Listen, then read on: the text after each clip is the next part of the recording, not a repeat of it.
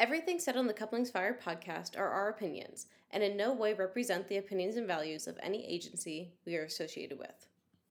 Hey, this is the Couplings Fire podcast. Here's a couple of things you might need to know, or maybe you just forgot. I'm Chris. And I'm Taylor. We're married. And we're both firefighters. Join us as we talk anything and everything fire related. Based out of small town, rural Nebraska, we bring our unique challenges and solutions to the table every episode. Our goal?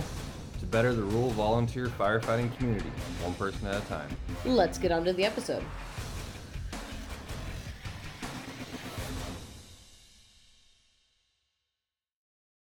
No one would understand what the music is, though. I don't know. I don't even know how the music goes. What? Which one? Y'all ready for this? Y'all ready for this? There you go. See, you got it. I don't. Y'all ready for this? Yeah, you got it now. Was that on Space Jam? Yeah. You had to ask? You didn't just know? Well, I think I knew, but it's been a long time.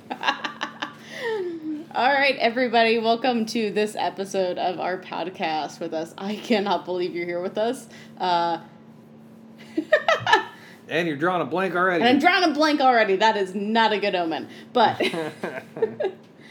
thank you for sticking it out with us. I literally cannot believe you guys are still listening. This is amazing. Yeah, because I'm not. No, I'm just kidding. I am. We appreciate it, and yeah, we are super excited. If you guys made it through the first one and all the other ones between the first one and this one. We only have one other one in between. Right now. Right now. Depends on how they come out, I guess, but...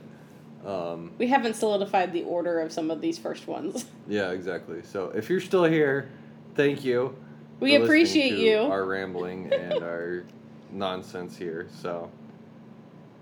Anyway, what are we talking about tonight, hon? In this episode, we're going to be talking all about in-house trainings. Trainings you do at your own fire department. And for us, it would be our personal volunteer fire department we are on. So, this comes about on many different fronts. Just because I was training officer here for, I don't know how many years, 6 years, 7 years, something like that. I don't remember. Like that. And we created a committee in the midst of all that to help with training, and in that you got dragged into it. Oh, you were kind of in it from the I was in it from the beginning. Actually, I like to credit some of the best ones were my brainchilds that I would feed to him through his ear when we were at home, and then he'd give the idea, or he would actually carry the practice out, and everyone thought it was his idea. But little did they know, I was the brainchild behind it. I was the glory hog. It worked out pretty well. So eventually, you were the brains. I just made it work. Yeah. I had all the cool ideas. Well, I had a lot of the cool ideas. Maybe not all of them. I had a lot of them. A lot of the different ways of doing things. I just had to make it work in our department. I had to figure out what she wanted to do and how to make it work. Yeah. She just had the main idea. Exactly. And then eventually when we created the committee, I was officially a part of that committee when it came to bat, so. Yep. And now I found out just the other day she's trying to take over my old job. Well, not here quite. On the department, but... So a friend of mine, her boyfriend is actually the new training officer for his local department, somewhat nearby-ish.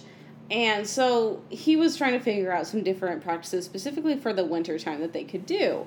And he was kind of drawing a blank, especially on some fun ones or whatnot. So I kind of looked off whatever that was on the top of my head and gave him some of the ideas that we've done before and what we liked and how to go about doing them. And it got me thinking that I think this would be a great thing for other volunteer departments to know our process, how we went through it, to creating our own in-house trainings and figuring out what to do and whatnot, and sharing some of our favorite trainings with everybody. So yeah.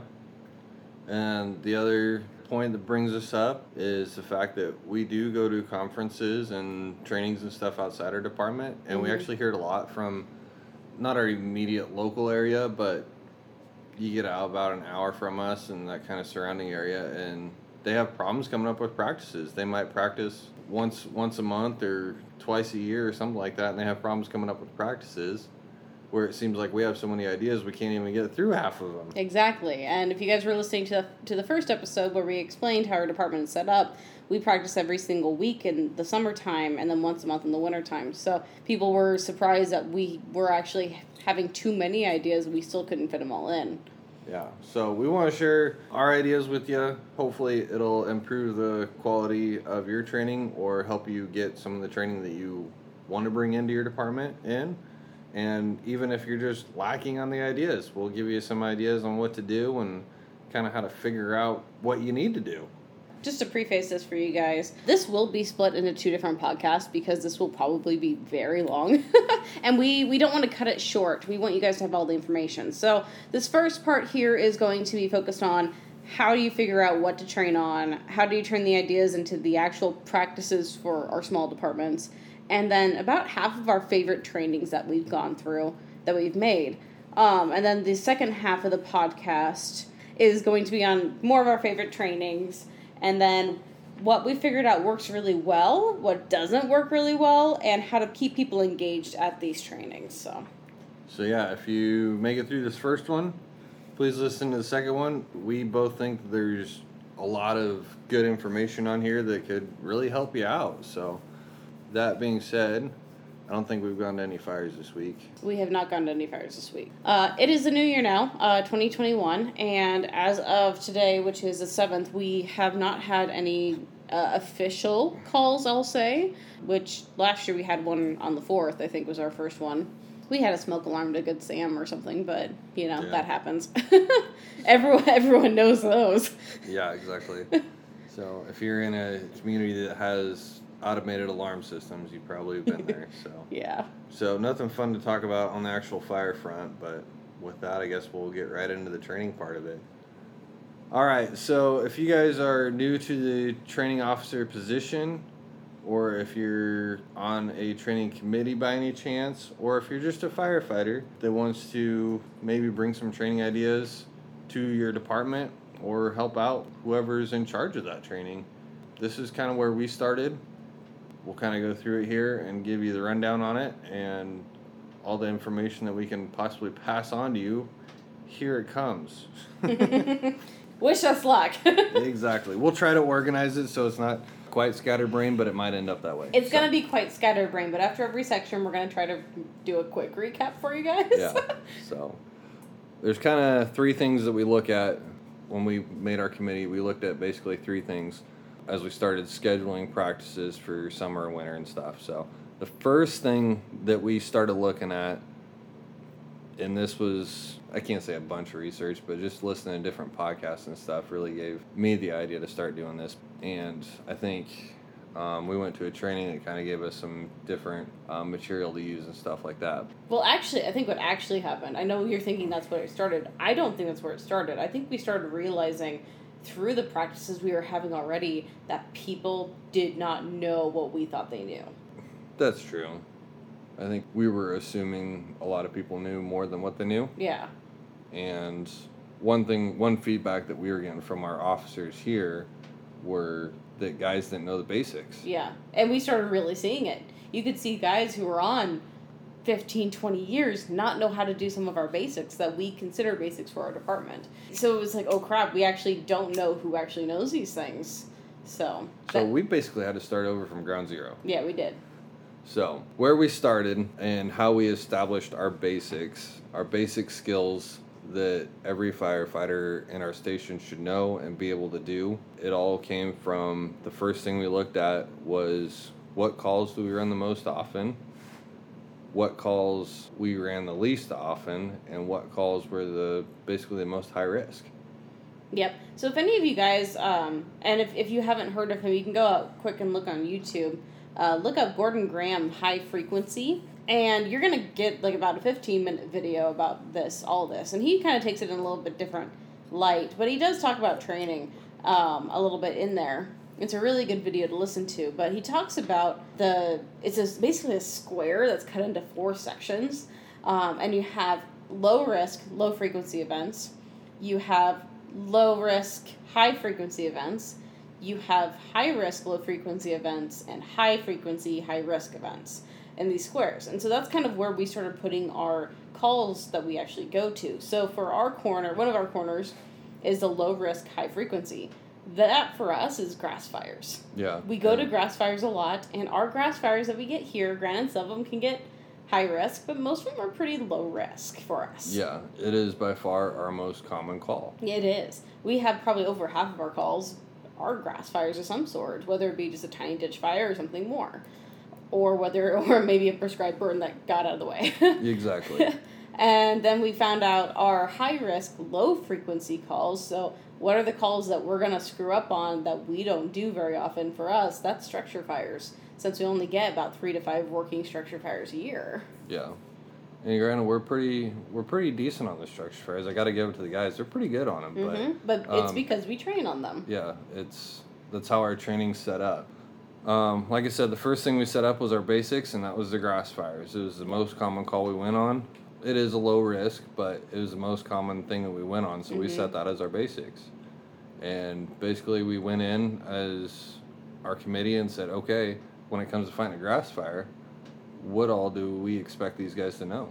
And started making a list, and it was actually for fighting a grass fire, it was pretty long, because we went into if you're driving the truck, because basically anyone can drive the truck that's comfortable with it, where you drive, when you're in the back of the truck, like I said, we can still be in the back of our trucks here, so where you stand in the back of the truck, how to and when to adjust your GPMs on your nozzles, when to save water, when to use water, how the pumps work, how to start them, all that just on the grass rig. And then we got thinking about it, well, we even have to tie the tankers into this. Yeah. Because when we go out and fight a grass fire, we're feeding off tankers the whole time. So then we got our tankers involved in it, and okay, how do you drive the tanker? How do you run the tanker pump?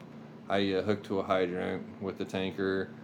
How you hook from the tanker to the grass rig. I mean, our list actually got pretty long on what we called the basics. Yeah, it got very long. And it was a little overwhelming at first, but once we kind of got it organized out, it worked pretty well. So, so all our new guys that come in, and probably at least once a year, everybody goes through the basics. Yeah, you need to go through your basics at least once a year. The reason being, even though you go on them a lot, we're a volunteer department. People don't go on calls all the time. They go when they can. We do have requirements for people to make it to practices and meetings, but you can't anticipate when calls are coming out, so we don't have any percentage of calls that they have to make it to stay on. So they make it when they can, and even when they do, it's not like they're guaranteed to get on every single spot that they can throughout the year, you know? I know something with me, it didn't matter how fast I made it to the station. I've only been on the back of a grass rig maybe 2 fires in my entire firefighting career. For actual live fires. For practices, I've been on some more, but we didn't have live fire in 99% of those practices. You know, it was just practicing on a dirt road, spraying into the ditch. So for the actual live fire, I only had been in it for 2 times, and it's just the way it works, and it didn't matter. It was hilarious. It didn't matter how fast I showed up to the station. I could show up within a minute of the call going out, and I would always be on the 3rd truck. I could show up 5 minutes after the call went out, and I would be on the 3rd truck. It didn't matter. And our 3rd truck that we take out is a tanker. And so I got really good at running the tanker. I can run the tanker probably blindfolded because I know it so well. And with those guys who get on the back of the grass rigs, they're seeing the fire. They're getting the adrenaline. Of course they're not going to get off of there, Even if you try to pull them off, if you don't have seniority, they're staying on there. They have one hand hooked to the side and pure death grip, trying to stay on the back of there, trying to get the action. That's where all the fun's at. Exactly. But it does cause an issue with getting people experience in those things, Yeah.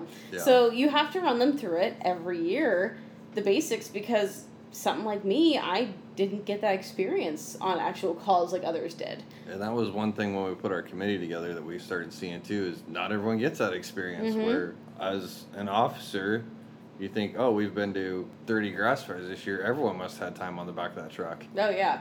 No, not necessarily. Yeah, exactly. So yeah, that's our basics. That was what we started out with, and we started our basic training with that, and anyone that comes in new does that, and once a year, everybody goes through it and make sure everybody knows what's going on. So that covers our high frequency, fairly low Very low risk. Fairly low risk calls. Yeah. So that covers one of our boxes.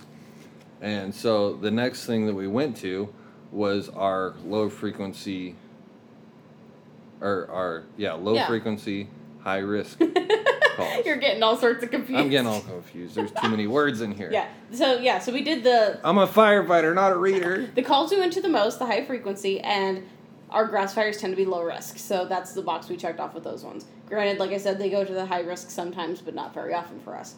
We train on that once a year because the rest of the training comes from the actual fires. Yeah, we go on it enough.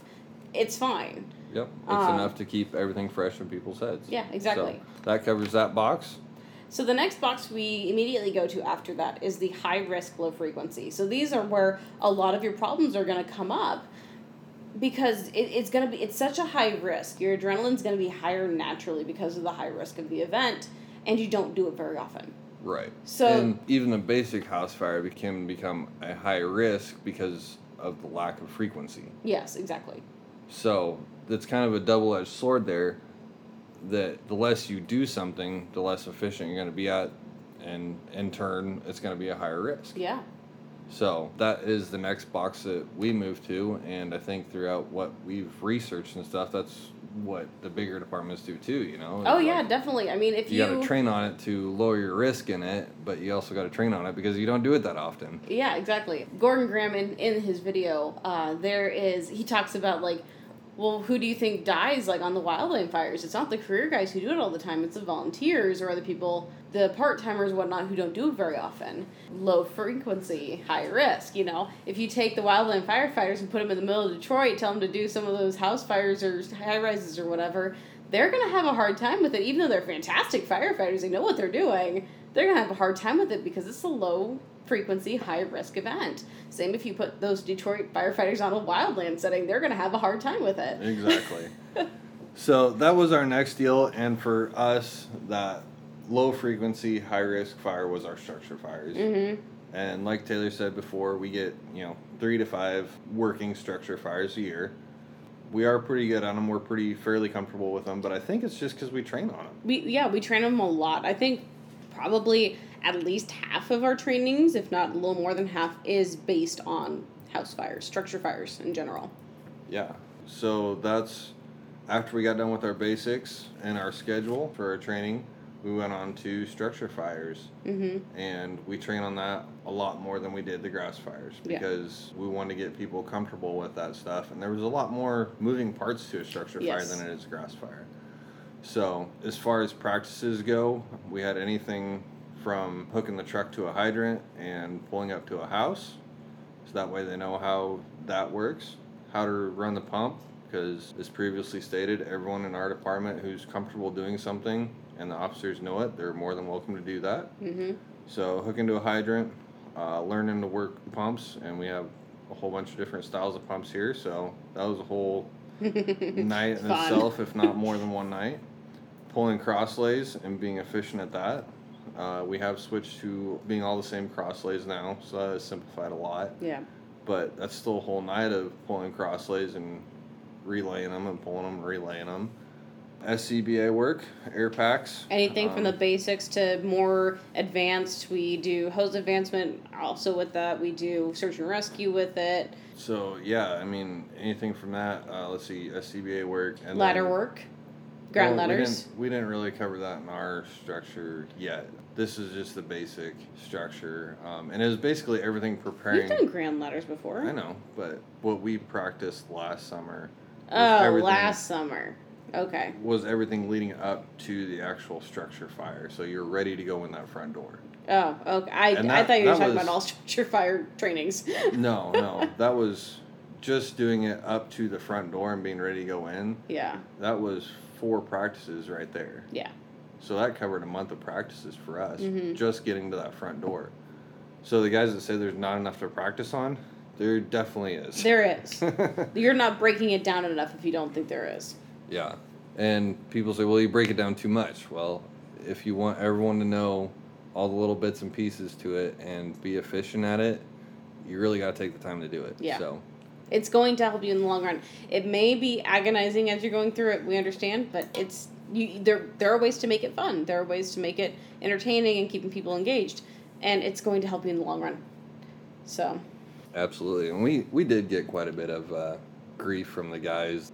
Well, we did this last year. We already know how to do this and stuff like that. But you just you got to push them and do it again and make sure. Because there's guys that will forget how to do things, for sure. So, like you, forgetting how to run a pump. Happens quite often.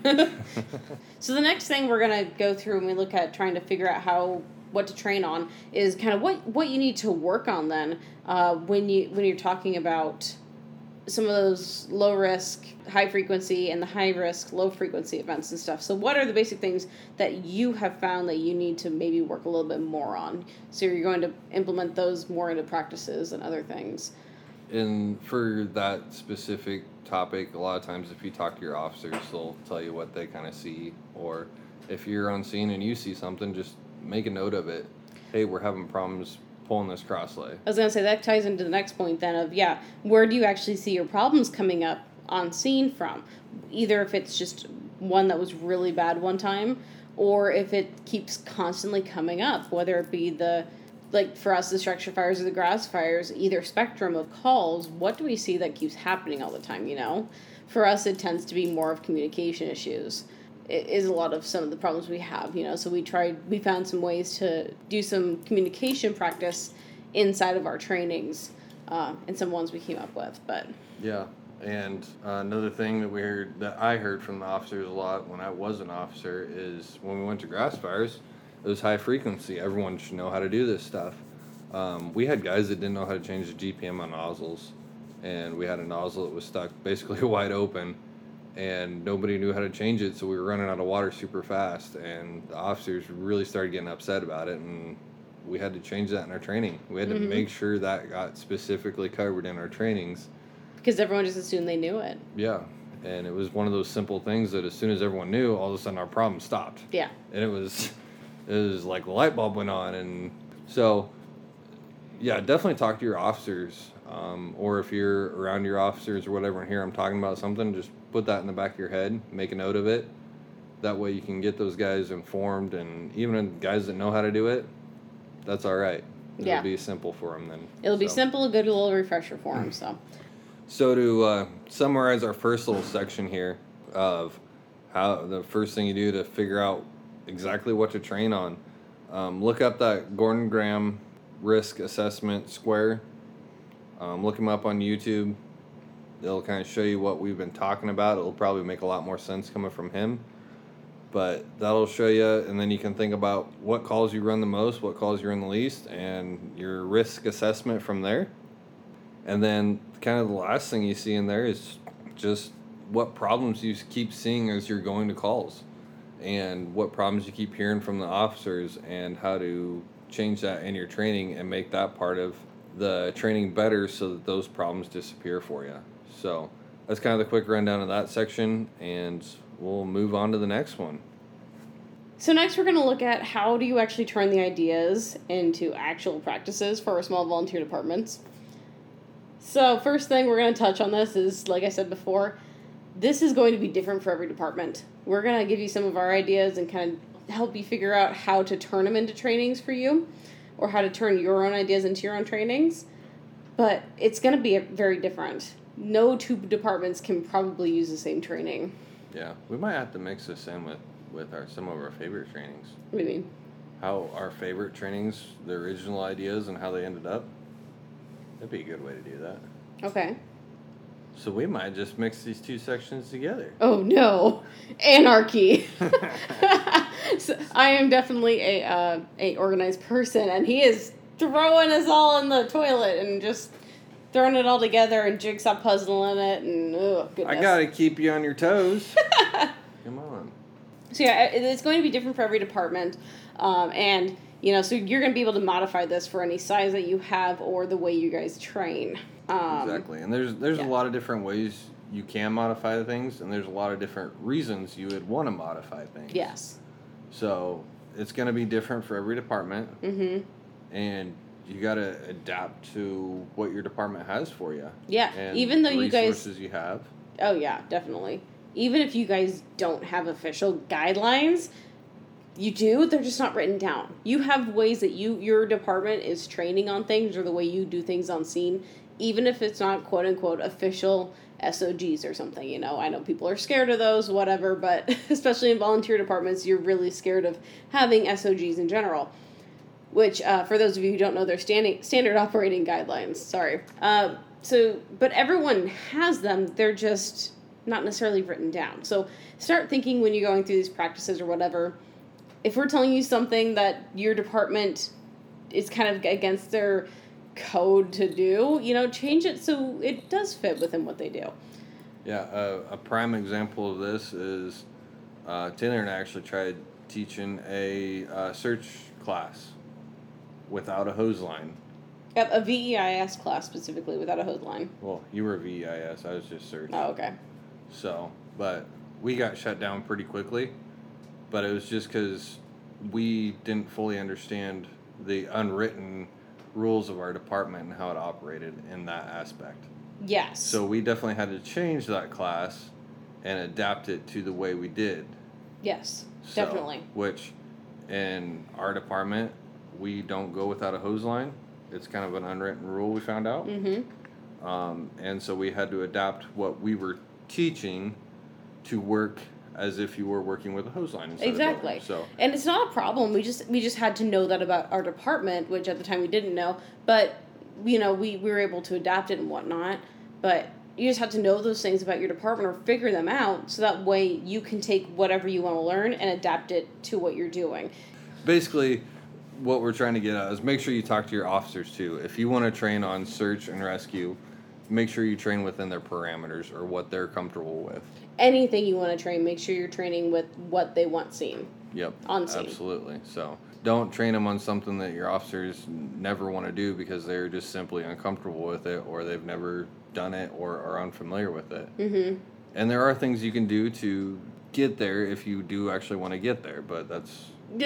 Yeah, that is a whole nother podcast. Actually, that's a rabbit trail. That's a rabbit trail, and we will be getting into that someday, so stay tuned for that one, but we're not going to get into that today. Yeah. But, so, I think what my idea is, and the last point here is don't be afraid to think outside the box. Be resourceful, be creative. It makes your trainings that much better. So, yes.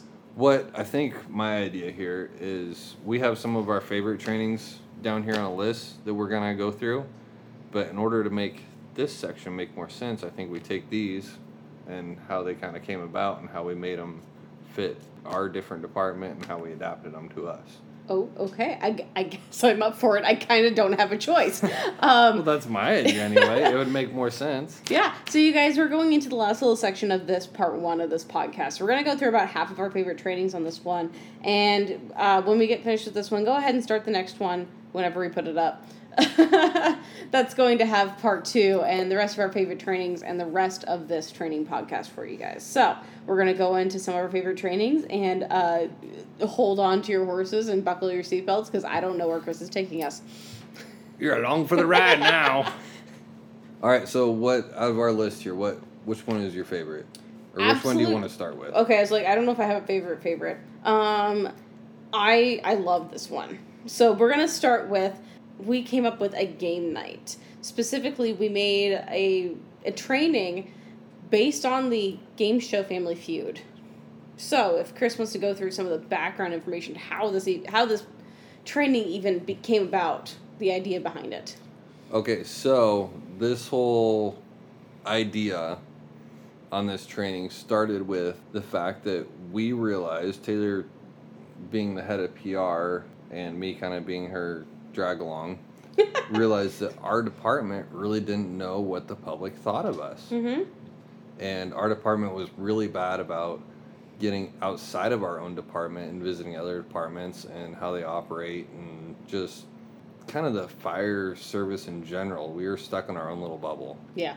And we really wanted to bring this information in to our department and kind of open their eyes a little bit. Yeah, I think a lot of departments, a lot of people, especially the people who are listening to this, the type of people who are listening to us, are probably like us. They're one of the handful of people on their department that actually want to go out and learn more things or hear from other places. And most volunteer departments, everyone else who's on them, are content with just doing what they've always done, and that's the way they're fine with it. So it's very common in these very small rural volunteer departments to have that. Absolutely. And I was, to be honest, I was that way. I was content in our own little bubble. I had my own little world. I was fine with it. And you had to go start going to conferences and meeting cool people that... Yeah, I started going to our state conferences here in Nebraska, and then I started going to some outside trainings and stuff, and I started looking online more for trainings, and I just couldn't get enough of it, so slowly I kept reaching farther and farther out, and this is what I've become, what we've become now. Yeah. She drugged me into going to all these outside trainings, and then I started meeting people, and then I wasn't content, not in a bad way, but I wasn't content with just our department. I wanted to reach out and make friends and connections, and yeah, you started seeing the benefits of it. Yeah, absolutely, the networking side of it, and just all the different ideas that were out there. I think people get scared when you say networking. Well, yeah, probably, but it basically networking, especially in this case. It means making friends, you guys. It means talking to other people. It means sitting in a bar with 10 other firefighters and having a rowdy good time and listening to stories. Yes. That is networking for us. That is very much networking. So that's kind of where this whole idea started, was we wanted to bring some of the outside stuff from outside of our department into our department. Yeah. And honestly, when we started this, we had no idea how we were going to do it. We knew it needed to be done, and we wanted to do it. And I think we were just trying to think of kind of a rainy day practice idea. I think something that would be entertaining for the guys, but something we could do when it was kind of crappy outside and we couldn't be outside. Yeah. If I remember right. Yes, that's exactly what we were going to do. That's kind of the parameters of what we were working in. We didn't want to waste a good training night, but we still wanted to make use of a bad training night. Yeah. This is one where we could have had a good training night planned, and then a backup idea would be this could get thrown in immediately if we had it prepared and ready to go. So what we actually did is... And by that, it's like, okay, we had planned to go work hose outside, and it turned out to be a really stormy, crappy night, and we just couldn't be outside or something like that, so we had to stay inside. Yeah. So that would be where the backup plan kind of comes in from. And we have a few other trainings like that are more backup plans just in case. But so that's another idea for you guys. Have those rainy day plans that are easy to set up in case you have those days. Anyway, so how we did this is we actually came up with questions that would fit Family Feud. So we did some of we started with Jeopardy, but Jeopardy wasn't quite working out. Yeah, it wasn't quite working out. I think we're still working on that. We're still working on trying to figure out something for Jeopardy. Any game show you can think of or whatever, definitely try to adapt it into fire stuff. It becomes very fun very fast. Yeah. Firefighters are competitive. Yeah. It's one thing, if you don't know that already, you will learn firefighters can be very competitive. Mm-hmm.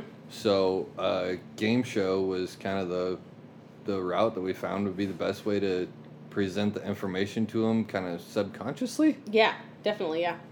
So we asked questions anywhere from name a firefighter TV show or movie. We did name a tool you'd use for extrication. We would say name your favorite tool. We would say favorite rookie jokes. Yeah. Most inappropriate saying or phrase or something. Yeah. We went from different extremes, and we didn't ask these so we asked these to different groups of people. We didn't ask every group the same questions, obviously. So we asked, and you'll see why, the different types of questions were only fitted for certain types. So we had 3 different groups of people we asked these questions to. We did our own department, so our membership. They answered some questions on sheets of paper and handed them in. Those were the questions like, what's your favorite tool or your favorite truck or... Yeah. Simple things about our department. Yeah, we have 8 trucks to choose from, so what's everyone's favorite truck, just something easy, whatever. Favorite type of calls to go on, things like that. And then we asked it to the online Facebook world for one of the firefighter groups on Facebook. We were asking these questions to for a couple weeks. We spread them out so we wouldn't be completely spammy on there, but we wanted to get everyone's answers from there.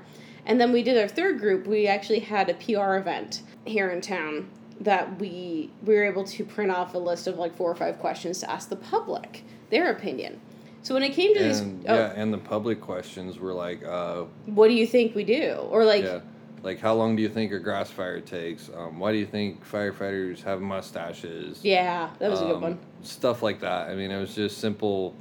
What do you think the public thinks of this? You know, it was questions that fit that kind of realm. Yeah, exactly. So it was kind of fun to do. I think some of the people thought it was a lot of fun to answer those questions too.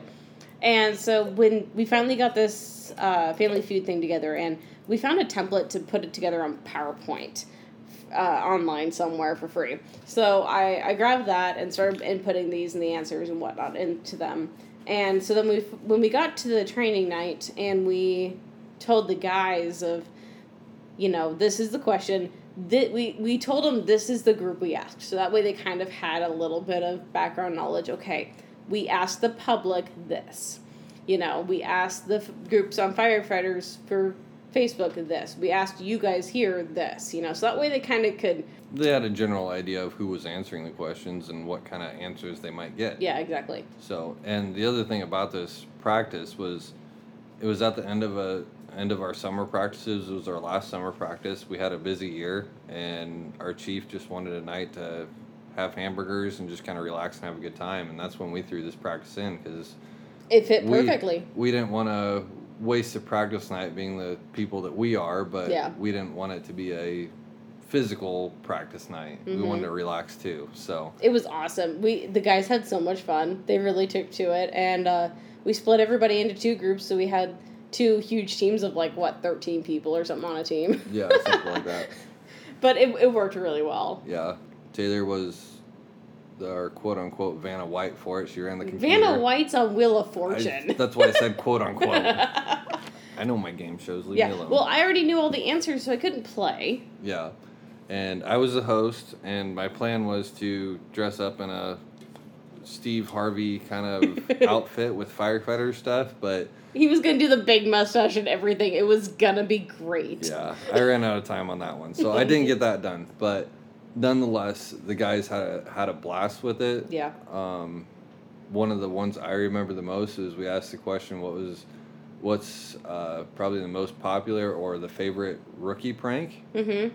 And much to my surprise, our department didn't know hardly any rookie pranks. Well, they don't get out in the world, and we don't do really rookie pranks here, it's just not really a thing. Yeah, we asked the question, and nobody had any answers, and we just kind of had to start putting them up, and it was like, stir the tank water so it don't get stale, or push start the K-12, and the guys just thought it was hilarious, and it was just like, there's so much outside our department. Yeah. So we completed our idea of bringing the outside world in, and even if things didn't get necessarily implemented or put in our department or anything, at least they got a little bit of that outside information. So that was a fun practice that we definitely developed off of an original idea, and definitely had to adapt it to keep our department entertained and present the information to them in a way that they would accept it anyway. So that kind of a practice, you could do it once a year, a couple times a year, or whatever, and just do it to different game shows. Find your favorite game show or board game or whatever you want to do, and put it into firefighting terms, or spin it in a way you can make it work. And that's perfect example of thinking outside the box. I can't say. I think I even asked on one of those Facebook groups if anyone had ever done anything like that, and I really didn't get any responses. Yeah. So it was definitely thinking outside the box, probably original idea, but if you guys want more information on us, just hit us up.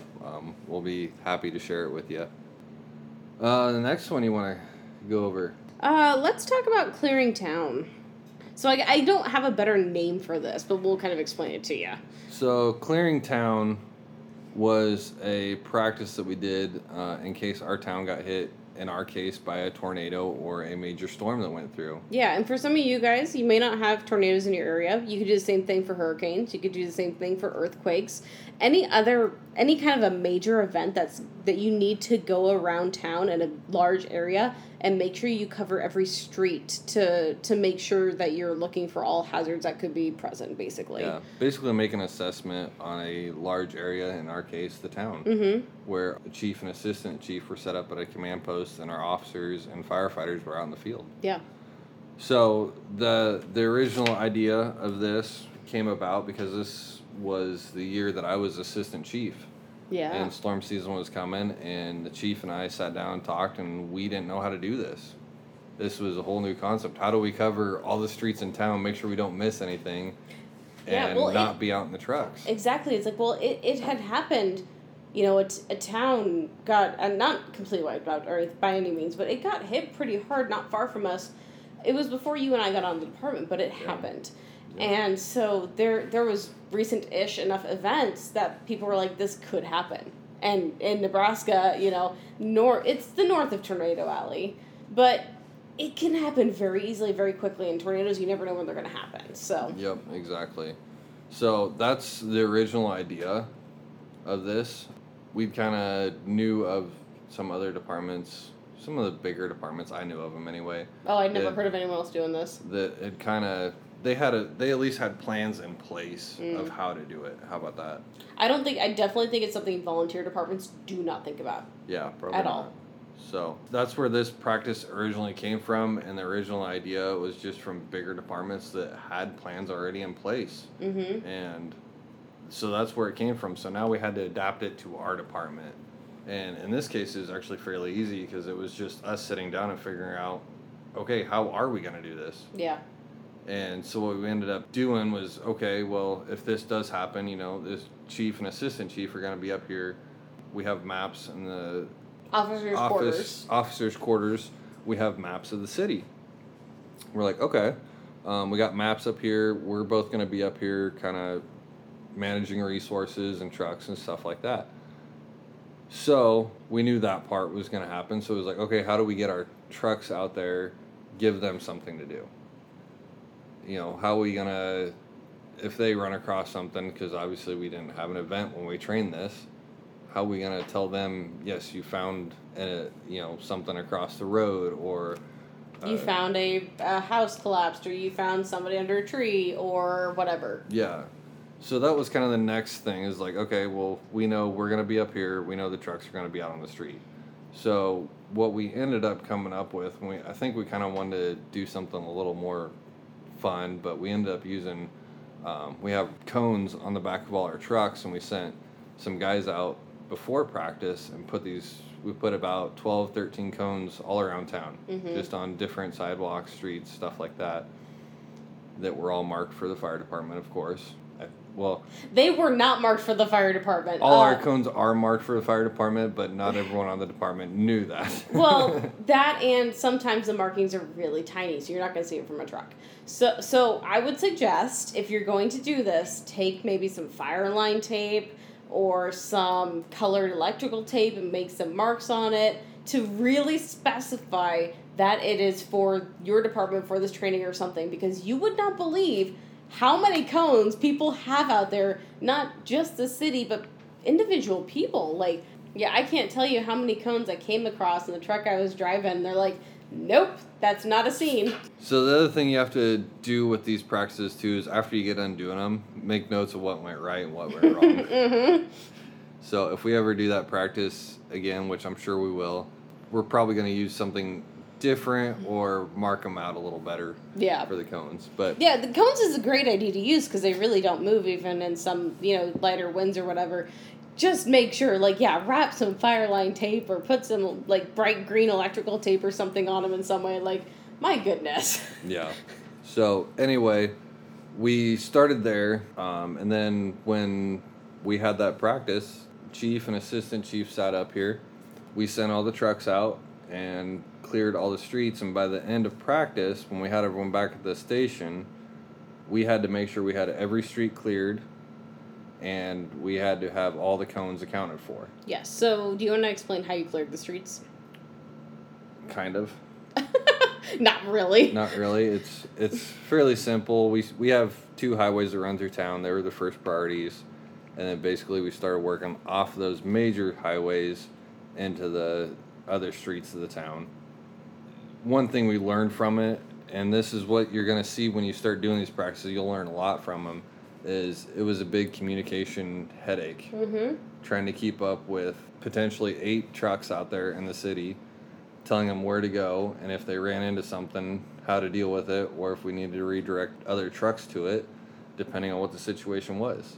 Yeah. And when these trucks ran across these cones, we gave them the ability to make up whatever scene they wanted to. So we had anything from a trash can fire to a full house fire to, I don't even know. We had some pretty bizarre stuff out there. Cattle across the road, who knows? Yeah, so it's definitely not just a training just for the chief and assistant chief who are in the command center. It's for the officers. It's for the firefighters. If someone needs driving experience, it's fantastic. If you have officers in the truck that need to work on size-up reports or initial call-ins or whatever, and then even for general firefighters, we had 2 firefighters in my truck. No officers, and so we were working on those size-ups on our own, and that was really nice to be able to do some of those things.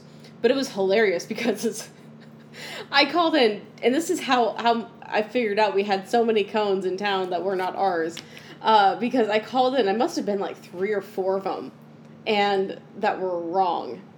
I was on the south edge of town, and it's like, 54 to command, we have, a train derailment on the south edge of town, on this cross street and whatnot, and take a second, command would come back, nope, that train is fine. Oh, okay.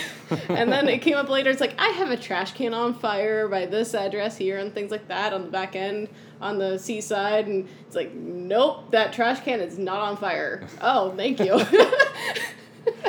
So I think we ended up picking up maybe 1 cone from our truck, but it's just like, nope, that's not happening. And there'll be some good stories that come from these practices, tell you what. But yeah, for sure, we had a lot of cones out there that we had to tell them, nope, that's fine, leave it there. I did end up picking one up because they told me it was one of them, and then they're like, oh, we actually didn't put any out south of the train tracks. And it's like, crap. So the other firefighter and I had in the truck, I quickly drove us back to where we picked up the cone and put it back because it was somebody else's. Yeah. So, lessons learned on that one. But anyway, we learned a lot of communication on that. We learned how to clear our city if something were to happen, stuff like that. So yeah, and I think all the firefighters started to figure out you have a lot of talking back and forth that you don't expect. Mm-hmm. And so it was really tough to be able to call in when we finished our assignment. Yep. So something definitely the guys upstairs had to figure out, how do they give us more? How do they figure this out? What are the trucks supposed to do once they finish their assignment? A lot of us just kept driving on our own, so we covered multiple streets 2 times or 3 times, and while there were still other streets that were unchecked. Yeah. We definitely learned a lot from the practice. Yeah. But. And so I don't think we touched on it, but how they kept track of everything upstairs. So we have those big maps and whatever, and we actually have this piece of glass on this table over top of those maps. So they're able to take dry erase markers and they could just write over top of the road that they cleared with dry erase marker that'll easily wipe off later. So, you guys could do the same thing if you wanted to set up that kind of a thing, or if you just want to get a laminated piece of paper or like a big poster board laminated piece of something that you can use like a dry erase marker on, would be fantastic. I think that'd be a really good idea. Otherwise... Or just have multiple copies and a highlighter. Yeah, that'll work too. So, we definitely learned a lot on that one, but going back to what we're trying to... Sorry. Corona. The unspeakable. Anyway, going back to what we're kind of trying to teach you here, it's different for every department. So in this case, we had bigger departments around that had basically pre-plans of this already. Yeah. And we just had to adapt it the way we needed to operate based on how we've kind of done it in the past and what we wanted to see. So we adapted it that way and did a little bit of outside of the box thinking on what we can have the trucks find, and that's how we made that practice. It was a pretty good one. That was a big learning experience for a fairly new chief and a brand new assistant chief. So. Yeah. Again, it met our needs. It did what we needed to do, and we covered the basis there. And you learned a lot from it to fix. Exactly. And we looked back on it, and, well, we should have done this a little different. So that was a good one. What's next, then? This one actually wasn't an actual training. This was what I call pre-training. So we did this before our training night. So it would take about 5 or 10 minutes before training. Yeah. We did it quite a few nights in a row. So this one's just a random nugget for you. It doesn't really fit into what we're trying to teach you, but we're gonna tell it to you because it is a good good thing to put in your practice nights. Yeah, and I like to just call it, because I'm trying to have names to all these. I just call it Ask the Group, because there is no better name for it, and you can use this with whatever you want. Ask the Group? What about pre-training training? Well, pre-training training, yes, but the Ask the Group is like, you can... The way we used it was with trucks, but you could use it with anything else, too. It's pre-training training. My goodness. Continue. Ask the Group. Okay. So what we were finding is that with our department, we have certain trucks that go to certain calls. We are both city and rural, like we've kind of said before. So if we're going into the rural, we use certain trucks, and they go in a certain order. If we're going in town, they go certain trucks in a certain order. If we're going to a car wreck, we use certain trucks, they go in a certain order, that sort of deal. That's kind of where it all started, because we found out a lot of guys were waiting around the station not knowing which truck to take next. Mm-hmm. Because everyone knew that there was certain trucks that had to go and certain trucks in a certain order. But none of them could remember But the order you actually nobody goes could in. actually remember. Yeah. So that's where this one started. And basically what we did is, before our training nights, they start at 7 o'clock. So right at 7 o'clock, I would get up there and we have a whiteboard down there. And I'd say, okay, if we're going to this call, what trucks go to it? And basically anyone out of the group could answer. And we went through that call that night, what trucks and what order. And it was a real simple 5-10 minute deal. Yeah. And it got people familiar with what trucks were going on what calls and where and stuff like that. And once we kind of got through all the trucks and scenarios and stuff like that, we even started going into what equipment was on those trucks, or what would you use this truck for, or how does this pump work? Yeah, and so these would be like several weeks in a row or something. So he would ask like those questions or mix it up, you know. So you might not necessarily get the same question every week, but you might get it the first week and the fourth week or something like that for the same type of question. Yeah. It was something we found that was small that we could put into every practice and just kind of help retain some more information, especially with the newer guys. Yeah, an easy way to not have a full training on it, because we try not to do boring Who trainings. wants to sit in the classroom and learn what trucks go to a city structure, what trucks go to a rural structure, and then have a test over it at the end of the day? Exactly. Nobody likes that. No one. So you could easily add anything, you know, so it doesn't necessarily have to be trucks. You can do whatever the crap you want to adapt this to, but just do a little bit at the very beginning of training and have it be an opener, you know, just to get guys thinking. That's why it's pre-training training. Yeah, pre-training training. Ask the group. That's what the pre-training training is called. You can have other pre-training trainings. This isn't the only one, silly. Whatever. All right, so the next one. Next one, Lego communication. Lego communication. I really liked this practice. So I'm gonna try to describe this. First of all, we'll go through a list here. What this was accomplishing is we realized that we had communication issues on our fire ground. Mm-hmm. Different people talk different ways on the radio. It wasn't always getting taken the right way, and things were getting done weird.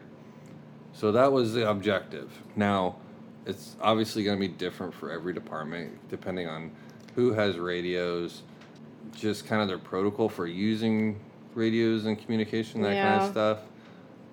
If you run on several frequencies on the same scene, or one frequency is going to be a little different. Yeah, here we are lucky enough to have about 3 frequencies here. No, but when we do a working... you're going on. Sorry. Work with Calm me. down. The whole county itself, we have 3 frequencies. Mm-hmm. But the frequency we work on the most, there are 2 other departments on it. So the channel that we use the most, we also have 8 to 10 handhelds running around here. So you have 10 people trying to talk on the same channel. And a lot of people are getting ran over, that sort of stuff. Mm-hmm. So we do not issue handhelds to every single firefighter on our department. All the officers get them, and then we have a couple of extras scattered throughout the trucks for people to grab. Yep. So obviously this is going to be different for every department. Maybe only your chief and assistant chief have a radio, or maybe everyone has a radio. Mm-hmm. So it's definitely going to be different for every department, or maybe you have 3 channels that you can work on, and that's going to be just another added difficulty that you're going to have to put into this. But Sometimes I feel like that'd be easier depending on what. yeah, depending on what you're doing, so for sure. Once we get into explaining how this practice works, you guys are going to see how that might be easier. So, yeah, it's definitely going to be different for every department. So make sure that you, if you do this practice, or if you have a practice similar to this, that you adapt it to what your department has and how your department operates. And then thinking outside the box on this one, I don't even know how long it really took us. I think, did we find this on YouTube maybe? I don't know if we found it on YouTube. I know we officially, because we had to think of another practice to do for the upcoming training, and we had just been at a conference, the Les Luker conference in Kearney, Nebraska. And we were coming back, we're like, we need to figure out something. So we stopped by the store and we grabbed some Lego sets. And Yeah. But I think I might have seen it either on like Firehouse or Fire Rescue magazine or something like that. It was an article, I think. Yeah. But anyway, just side note here, YouTube is a great place for training resources or ideas, and Fire Rescue 1. And Fire Rescue 1, Firehouse, Fire Engineering, those are some of the big ones I look for. And then a bunch of, if you find any firefighting groups on Facebook, that's really good too. Podcasts are a good place if you can Yep. find the right ones. Anyway, those are some resources for you. So, yeah, we had to adapt our communication and our radio traffic to the way our department did things, with the number of handhelds we had, with the officers, that sort of deal. Mm-hmm. So the thinking outside the box, we seen this Lego idea for communications, and We wanted to put our own spin on it. yeah, basically we just took that and kind of ran with it, like, hey, this is a great idea, so let's see what happens. So this is gonna get a little tricky, so hang on with me here, because I tried this once before and it turned out to be very murky. So to simplify this, we're gonna start with Taylor and I here. Taylor and I are on a team. She has a pack of Legos. I have a pack of Legos. They are exactly the same pack of Yes, Legos. they are This is exactly very the same. important. So you can either take a big pack of Legos and split them in half, or you can buy 2 separate sets that are the exact same. Doesn't matter how you do it. They just need to be the same. Yep. So I'm the officer. She's the firefighter. She's going to go in a different room than I am, and we're going to communicate by radio. Mm-hmm. Me as officer, I'm going to build something with that Lego set. Yep. And then the goal of this is to me communicate over the radio and tell her how to build what I've built with my Legos. Yep, as exact as possible, including the color of Legos, the exact layout, whatever, to its completion. Exactly. And it didn't have to be anything like a house or a car or anything like that. No, they could make It- something super simple. They can make it as complicated as they want. It's really whatever they want to get into it. Yeah. But And so at the end of the practice, or at the end of that session or whatever, Mhm. basically we'd come back into the same room and compare and see how close they were. Yeah. Or where the communication error was. Or in the case of our department, the officers were getting 3 steps ahead of the guys putting together Legos. sometimes they were, yeah. So that's how this is set up.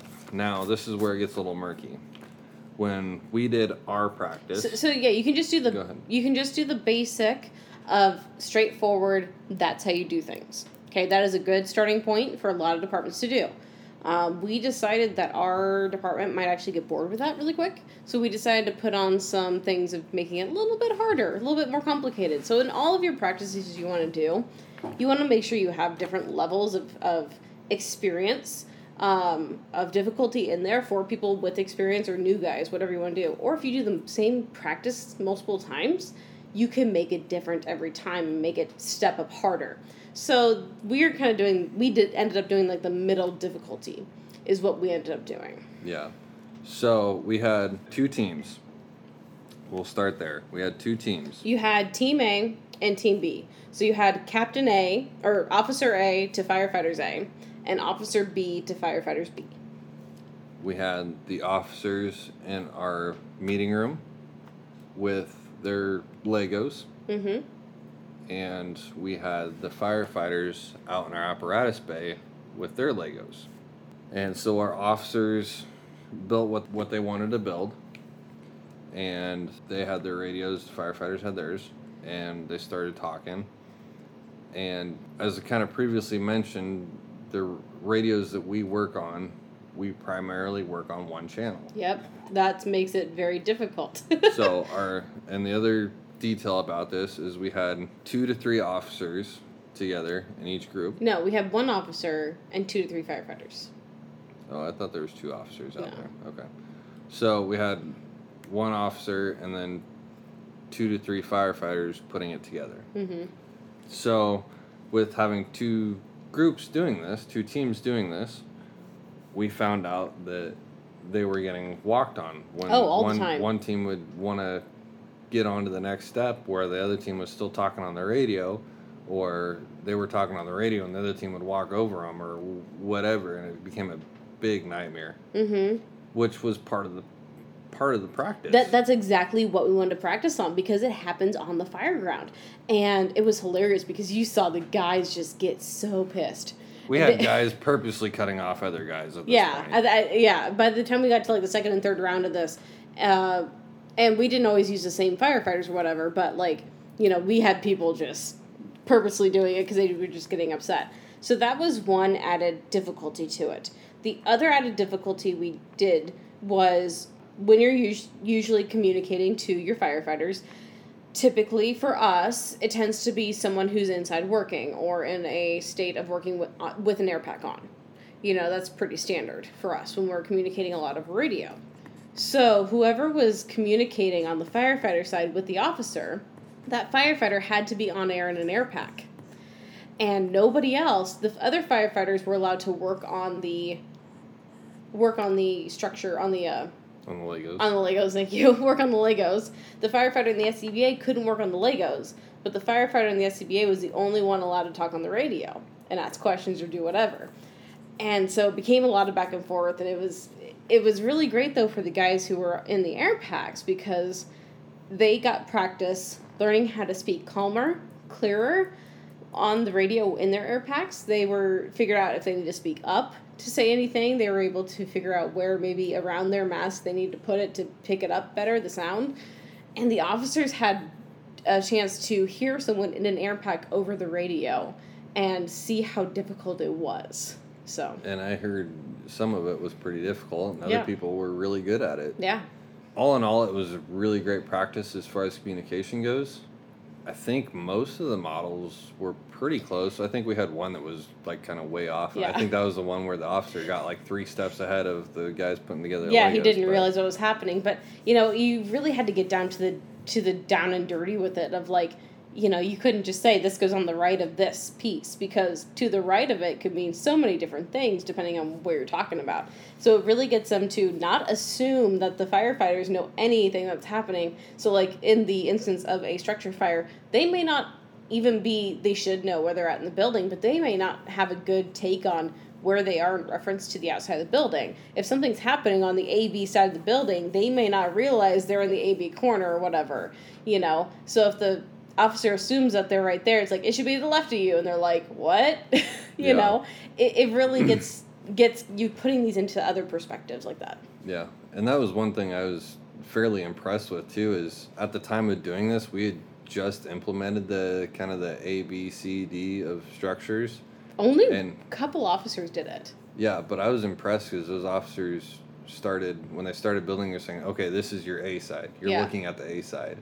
You know, you're looking at the B side, whatever, you know. And that was pretty impressive. So that they actually started implementing it, yeah. Yeah, so it gave us a chance to actually implement that too, so. Yeah, and then, so going on to the difficulties of this, you could add another difficulty on top of that. And the way I would do it is, honestly, you can make them do it with gloves on, building the Legos. That's an added difficulty. You could add in YouTube sounds of smoke alarms going off. You could add in YouTube sounds of fire or sirens going off.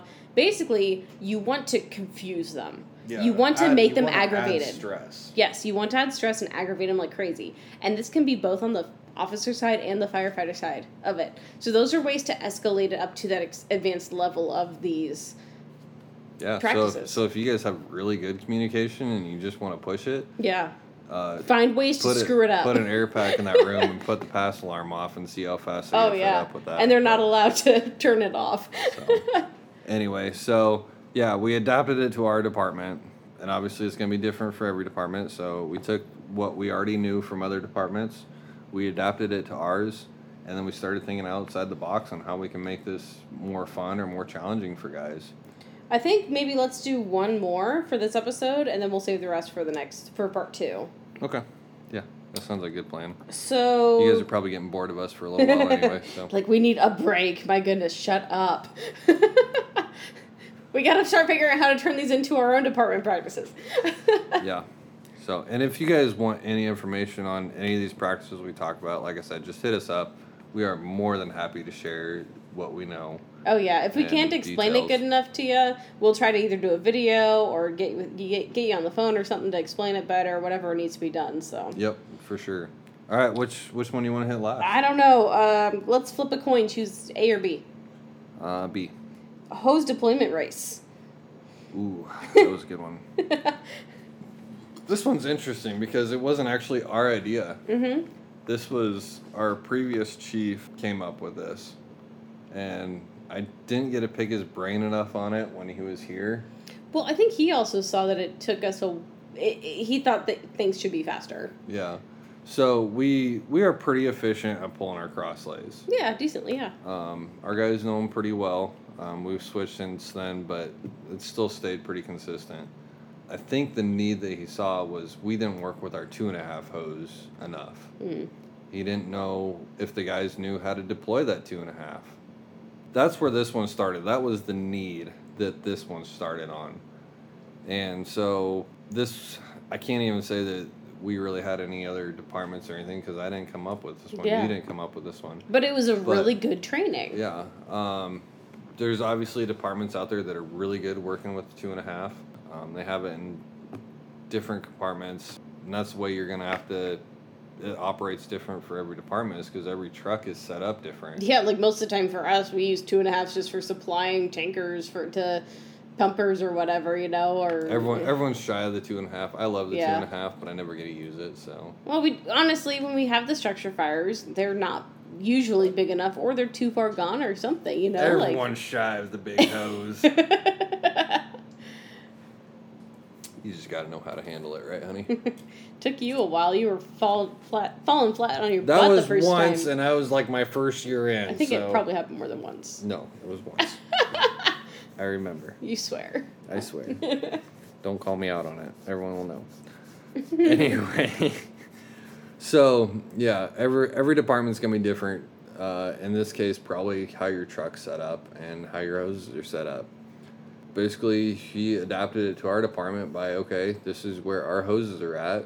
This is how I think they should come off the truck. And he kind of explained it all before we did it, so that helped. It was definitely thinking outside the box on his part because we'd never done anything like this on our department. No. So this was a competition or a race. Mm-hmm. That's a good way to get your people to do stuff. Yeah. And on our truck, the truck that we were working off in this case, we have 2.5 lays on the back of the truck that run with the truck. And so the goal is to pull 200 foot out, or 150 foot out, I believe is what it was. Mm-hmm. And a 2.5 nozzle that was already on there, hook it to the truck, and flow water and knock a cone over. Mm-hmm. After you knock that cone over, you had to break your hose down or take your nozzle off and put out another 100 foot of 1 3/4. Yep, and then find another nozzle for it. Put a nozzle on that, and then knock another cone over. Yep. And that was the end of the race. So that was how it went down. Basically, the guys just really got into it, and we did learn a lot, Mm-hmm. which I found out you didn't learn what I learned on that, which is kind of the funny part. But Oh, yeah. so basically, the guys got up there. The first group of guys got up there, pulled that 2.5 off, got it hooked to the truck, flowed water. That was the easy part. That was the easy part. Knocked over the cone and broke down the line. And the first group of guys that were done went over to the side compartment, grabbed the 2.5 to 1.5 adapter, threw it on there, rolled out their inch and 3/4, got it done, knocked out. First group was great. The second group. The second team in that group realized that we only had one adapter on that truck, or so we thought. And this is where our chief got a kick out of it, because our pipes out of the truck are all capped off, so you have to screw your hoses onto them. Well, what none of us realized is those caps were 2.5 to 1.5 adapters with an 1.5 cap on them. So we had like 5 of them on the truck that nobody knew about. So the guys definitely learned a lot there. Yeah. But not only that, we got a lot of practice deploying that 2.5 and working that 2.5 in groups of 2. We only had 2 people per team. Well, we got a lot of practice of people bowling out the 1.5 and getting that good, fluid, fast, connecting another piece, and it taught them to add the pieces farther up towards a nozzle and not back at the truck, and granted we could have done it with more 2.5 and that would have been fine, but this was a nice way to instill in them, even though we're using a different hose diameter for it. If we use the same hose diameter, you're still going to try to get it as close to that nozzle with the new hose as possible, not way back at the truck, so.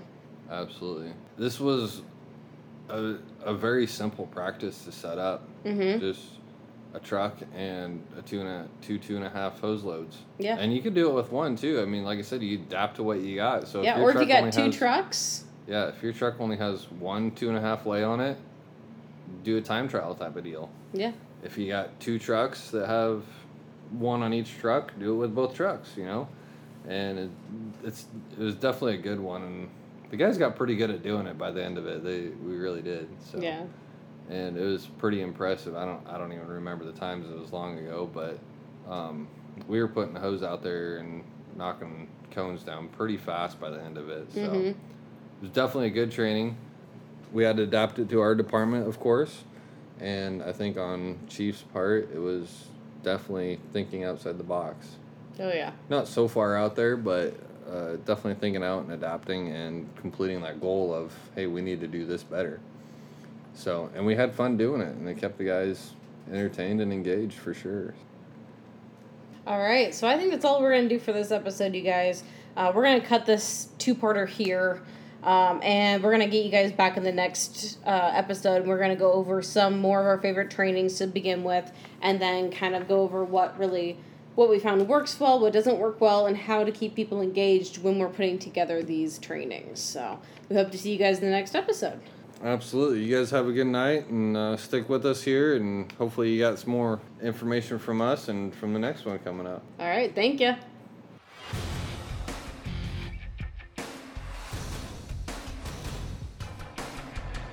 Thank you for listening to our podcast. We hope you enjoyed it. Be sure to leave us a rating and review wherever you're listening to us. Find us on Facebook and Instagram @CouplingsFire Podcast. See you next time.